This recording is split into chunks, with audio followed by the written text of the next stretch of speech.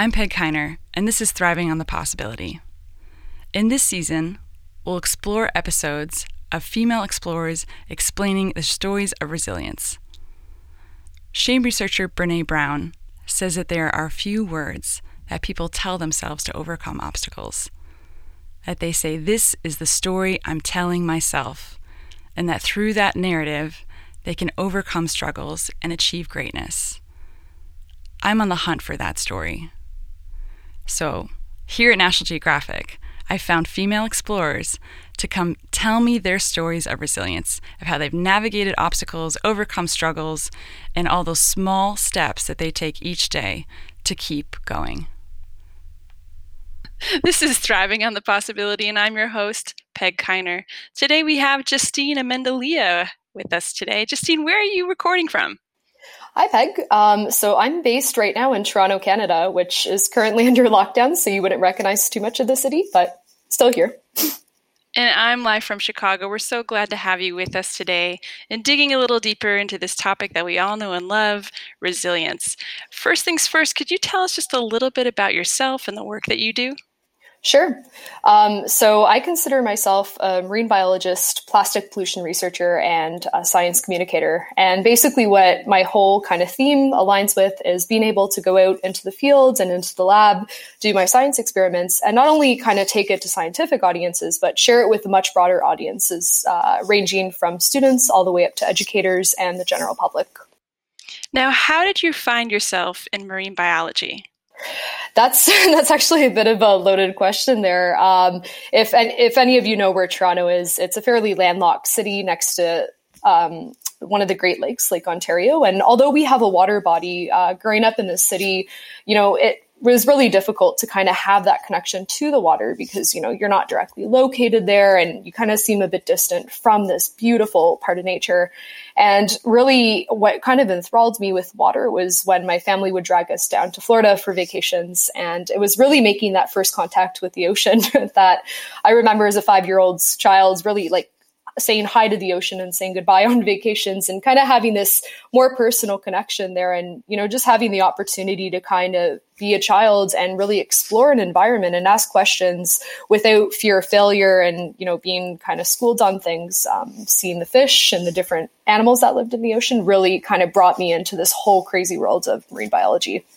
That's so sweet. I love the vision of this personal connection with the ocean. I can absolutely see my students saying hello and goodbye to the lake here in Michigan. That's such a sweet image. And I could see how you would hold that with you, when you're small and you create that personal relationship with nature and how that would carry with you through right now. And now the work that I know you best as is doing plastic pollution research.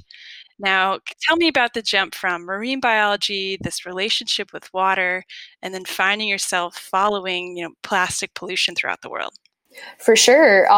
So really kind of diving into this whole world of marine biology, some of the projects that I've worked on before have more or less focused on animal behavior, for example.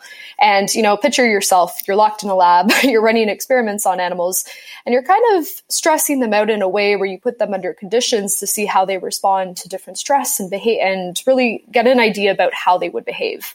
And for me, the lab kind of atmosphere never really fit me perfectly. I have to say that I always pictured myself as a marine biologist being out in the fields and doing these amazing experiments and kind of understanding and solving problems on how we can improve the environment for these different animals. So that's what really drew me into this whole world of plastic pollution.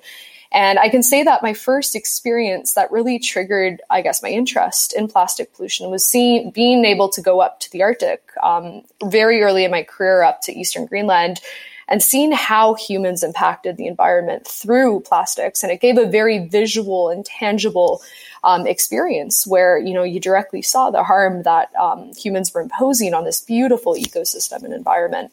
So, yeah, even though this experience was kind of meant to study animal behavior, looking at these seabirds and how they interacted, because that's what I was studying at the time, it really gave me an opportunity to observe firsthand, how humans were impacting this environment. I can hear how passionate you are, and it really is in these stories of you in the field. of what's happening to you in each of these locations. Do you have any stories that you could share with us about your experience in the field and how you've overcome obstacles? For sure. And in terms of resilience, I mean, I feel that's part of our toolkit as scientists, that although most of us are trained in problem solving and overcoming these massive obstacles, it's not something a lot of us really it doesn't come to mind for a lot of us right away. And I would say that, it's really tricky when you're in the moment. So having the opportunity to kind of use your creative part of your brain and put away maybe your rationale or scientific bit and really pull together these problems and find ways out are really important. So one example that really stuck with me was when I was up in Eastern Greenland, again, very early in my career. This was a time when, I was fresh out of college. National Geographic decided to sponsor me on my expedition up there. And I was off to study seabird behavior. And for me, I was using these little trackers or backpacks, GPS trackers to be exact. And the whole goal was to stick them on the backs of birds to see where they were flying off in the ocean to get food. Now, everything with this project was going great because I had a dozen or so trackers that were on the birds. They were flying off in the ocean. They were tracking where the birds were getting food. And I was waiting for the birds to come back to get the trackers off. Everything was going great up until the point it was 3.5 days straight of watching out for these birds because I was with this small team that we would take shifts and watch out for them to come back. And unfortunately, one by one, the birds came back without the backpacks. And for me, this was absolutely disheartening because I remember, being in Eastern Greenland, not being able to communicate with anyone outside of our camp, including my advisor at the time, who felt like a world's away, and just absolutely panicking because I didn't really have too much support from the crew I was working with at the time. And it just came to the point where, after 3.5 days, you barely have any sleep. You're completely worried. I was sitting on a rock by myself in the colony, and I just remember breaking down. And it was a moment of complete vulnerability where, I was never really trained for that. And in science, I was always taught that, you were successful on your first try. If not, you kind of sucked it up and got your experiments done without really having that backstory. So I remember just breaking down, allowing myself to feel vulnerable.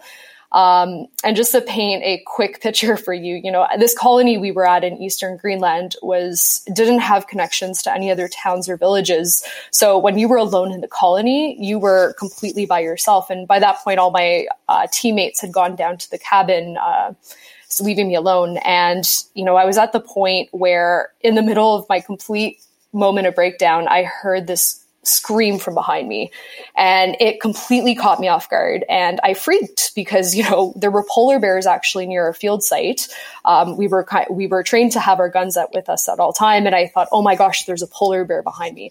So I quickly turned around and I saw near my backpack where I placed it with my rifle, a tiny little Arctic fox that had its leg raised halfway into the air. And he was about to pee all over my backpack. So as you can imagine, I'm by myself on a cliff, covered in tears and just despair. And then there's this little fox about to pee all over my stuff. And I realized that if he did pee, I would smell like fox urine for 6 weeks in the fields. So without even thinking, I was so angry. I just yelled at this fox and I asked him to stop what he was doing. And surprisingly, he ended up looking at me, and we had this really weird moment of connection. And, this fox, I have to say, pulled me out of this funk I was in and kind of brought me back to reality that, yes, there was comedy in the world and there were ways to feel better about yourself, but also, it just kind of brought me back into where I was, making myself more present in this beautiful environment. Not too many folks in the world can say they've been in a place where they've been outnumbered by animals in a way where you're surrounded by millions of birds and all these crazy Arctic foxes. So this fox and I both shared a moment, and he spared me the misery of peeing all over my backpack. So that was good. And yeah, from there, I had the opportunity to really kind of bring in my project and think of a new way to save it. So that really emphasized the resilience behind the whole piece. That sounds like such a grounding moment to be kind of consumed in your own project and alone, and then being reminded by nature, very forcefully, I might add, that there's more to the world than kind of what our brains are thinking about, that the world continues on.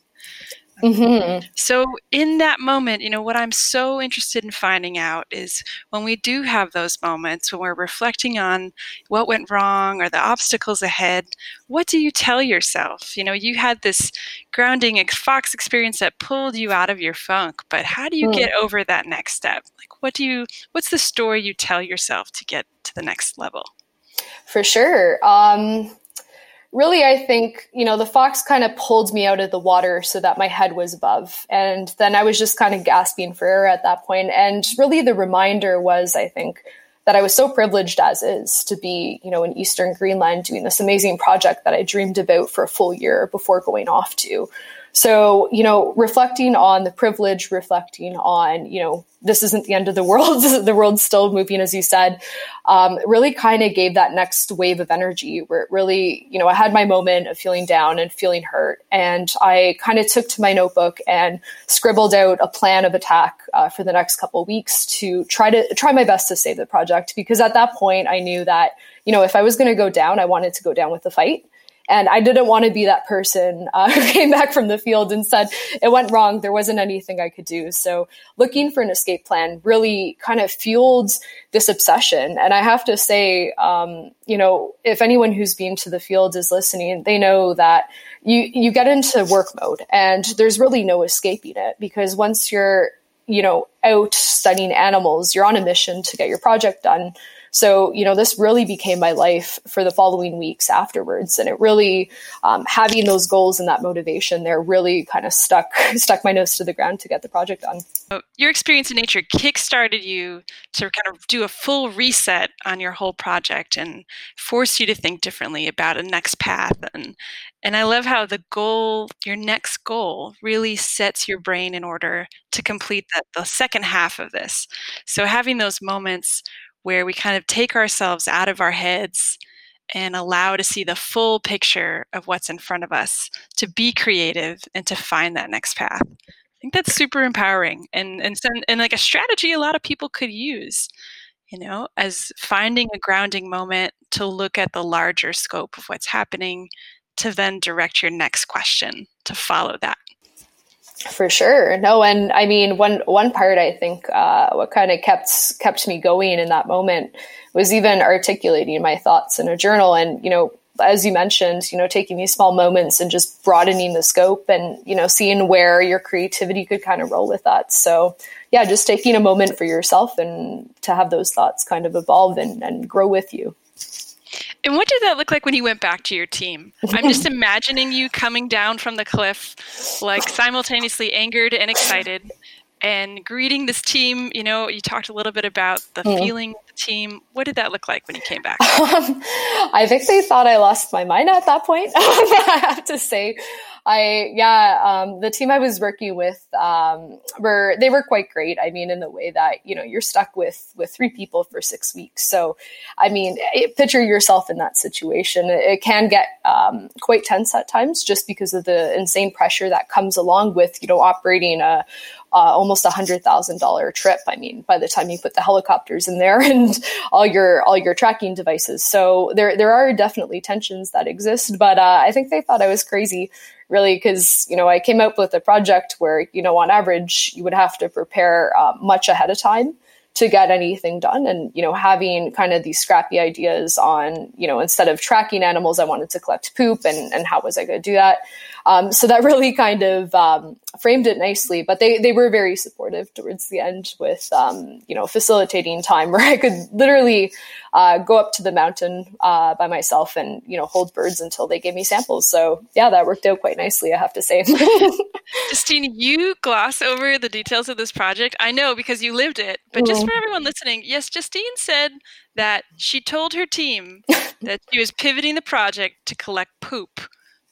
I'm just imagining their faces. When you come in, like, so here's this plan. Here's what we're gonna do now. I'm gonna hold birds until they poop. Is that really how it went? It was. I briefly thought about it earlier when I went up there, and I was looking at patterns of, okay, how do animals poop? I mean, and especially birds. I mean, it's such an art to pooping. They have a strategy, believe it or not. It's kind of like humans. I mean, think about it. We all have our patterns, But with these guys in particular, these birds that are the size of a can of Coke, they're super tiny and they're little powerhouses. They spend most of their summer flying miles and miles and miles away from the colony to go get food to feed their chicks. So think about it. If you're a bird that's really tiny, you want to be as light as possible so that you could maximize the amount of food you're getting.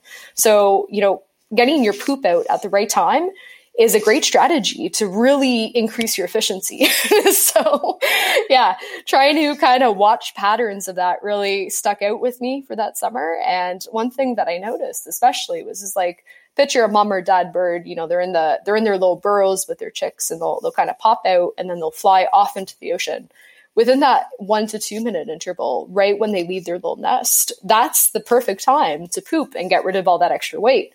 So that was where I kind of inserted myself into the ecosystem that I was in. And I was that kind of stalker in a way, waiting for the birds to get to a perfect spot where I could kind of snag them with a scientific device. Was basically a string and a piece of wood, where you created like a little booby trap or like noose that they would kind of get their feet in, and yank the birds up to me without making sure that they were completely in the air at that point, so they wouldn't get hurt or hit. And yeah, just basically waiting until they gave me the samples that they were going to drop anyways. You have to be one of the most persistent people I know to be tracking the pooping patterns of birds. And this is your like brilliant plan. You are absolutely the most persistent person I know. Based on all this, what does resilience mean to you? You have really pivoted so much in the field and had to make creative choices on the spot. What does resilience mean to you? Resilience, I think it's so person specific. It would be really hard to define it on a spectrum. So I think it relates to your own personal experience and, whatever problems you encounter within your experience, especially with what means most to you. For me, persistence is really getting through any problems and not taking no for an answer. As you kind of touched on my character like really well, where it's, if one door shuts, another one opens somewhere, or you knock at another one and it eventually opens. So really making sure that you kind of achieve your goals, as cliche as that sounds, without, going down easy. Can I ask a little bit, going back in time for you? Sure. Now, as a child, were you just always this persistent? Where did this come from? Oh, man. Well, in my past life, we're going probably 11 years old. I think I had more of an entrepreneurial spirit, going in. I can distinctly remember being the one in the schoolyard selling candy to other kids. Setting up my own business. If you ever watched cartoons growing up, I think Recess totally covered it really well, where there was always one kid who was the hustler. I kind of tried to tap into different avenues where it's you could take a project, see it from start to finish, and really track its motivation and end goals. And for me, kind of diving into the area of biology, I think predecessed before with more of a business kind of lens. So, yeah. That's so interesting. I just could hear it in your voice. I'm like, oh, this is not a new thing for you. You are clearly sourcing this persistent, I don't take no as an answer energy from somewhere else in your life. So, and that is a pattern I have seen amongst other explorers, that there's some moment that they've had where they learned to keep asking questions, and that there is reward in the consistent persistence of curiosity. Well, and one other experience I think that might stand out a bit more was growing up. My mom was emigrated from Guatemala to Canada in the 80s. So, having that Canadian identity mixed in with having an immigrant parent really kind of brought in a whole other set of values where, the struggle of making it within her own country and, being able to persist through careers during a very unstable time in history. I feel like she taught a lot of lessons growing up. And one thing specifically was, don't take no for an answer, because there's always a way out of things. And for me, there was another experience where I ended up having a speech competition, I think when I was about 12 years old. And the topic was why I was proud to be Canadian. And I know it was also a 12-year-old kid, getting up in front of an auditorium full of teachers and students. It was a really terrifying experience. And I remember not being acknowledged for that piece. I didn't end up placing. It was kind of devastating for me because I worked so hard towards it. And my mom's attitude, instead of, just kind of leaving it and letting that experience die, she made me write out the speech personally and address it to the Prime Minister of Canada. And it was one thing where I remember getting a letter signed by Prime Minister Paul Martin saying how proud he was that, I gave the speech in front of my school. So that's another experience that really kind of drove in this whole determination and, not to ask for a participation trophy, but more or less to get, when you feel like you have a cause worth fighting for, you make sure you see it through, because somewhere down the line, someone will see your passion and really vouch for it in a different way. That's so validating. And to have a parent kind of direct your energy in that way, and that what you've created is worth value and it's worth sharing to more people.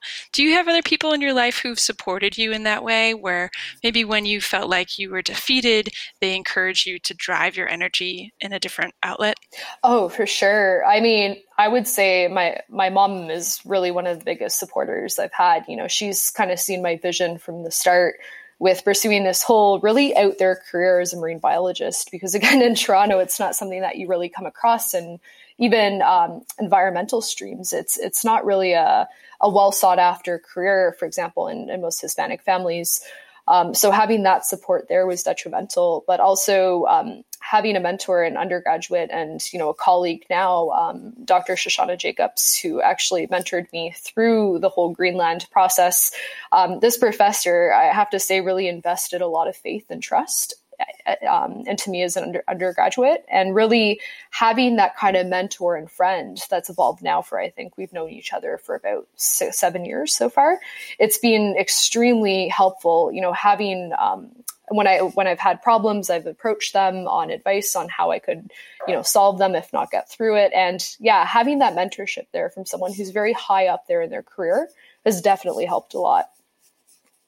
And I know that's something that you are very invested in as well, is kind of paying it forward and investing in other young scientists and explorers and helping them with their career. And I can see why that means so much to you now.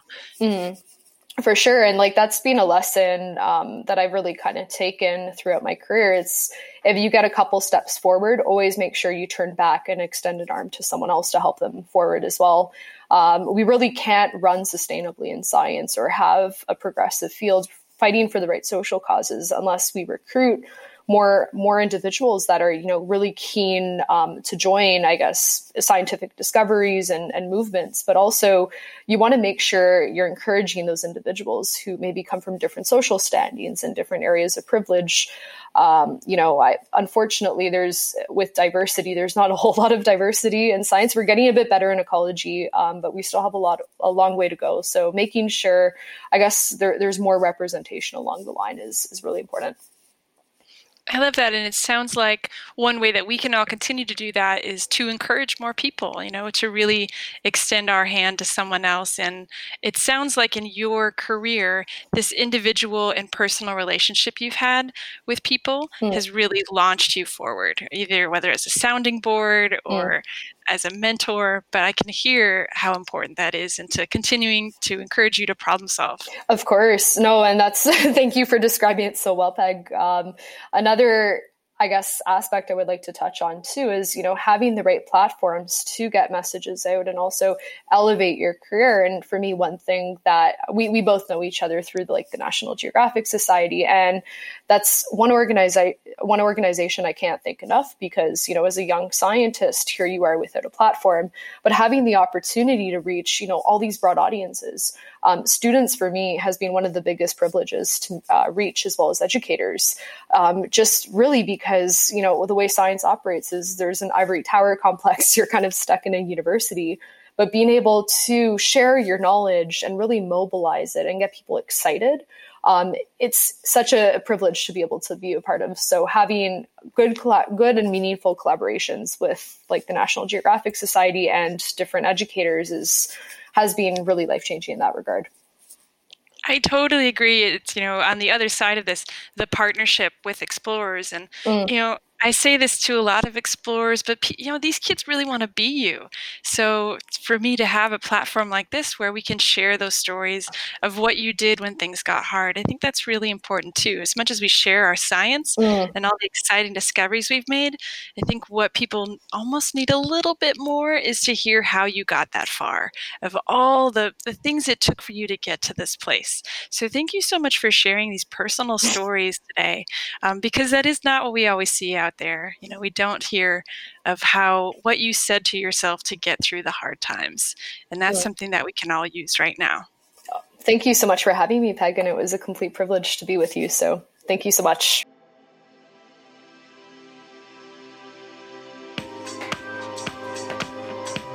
All music was created using Apple Loops and GarageBand. The logo was created by Jen Levro using Unsplash. The plant photo was taken by Jonas Kaiser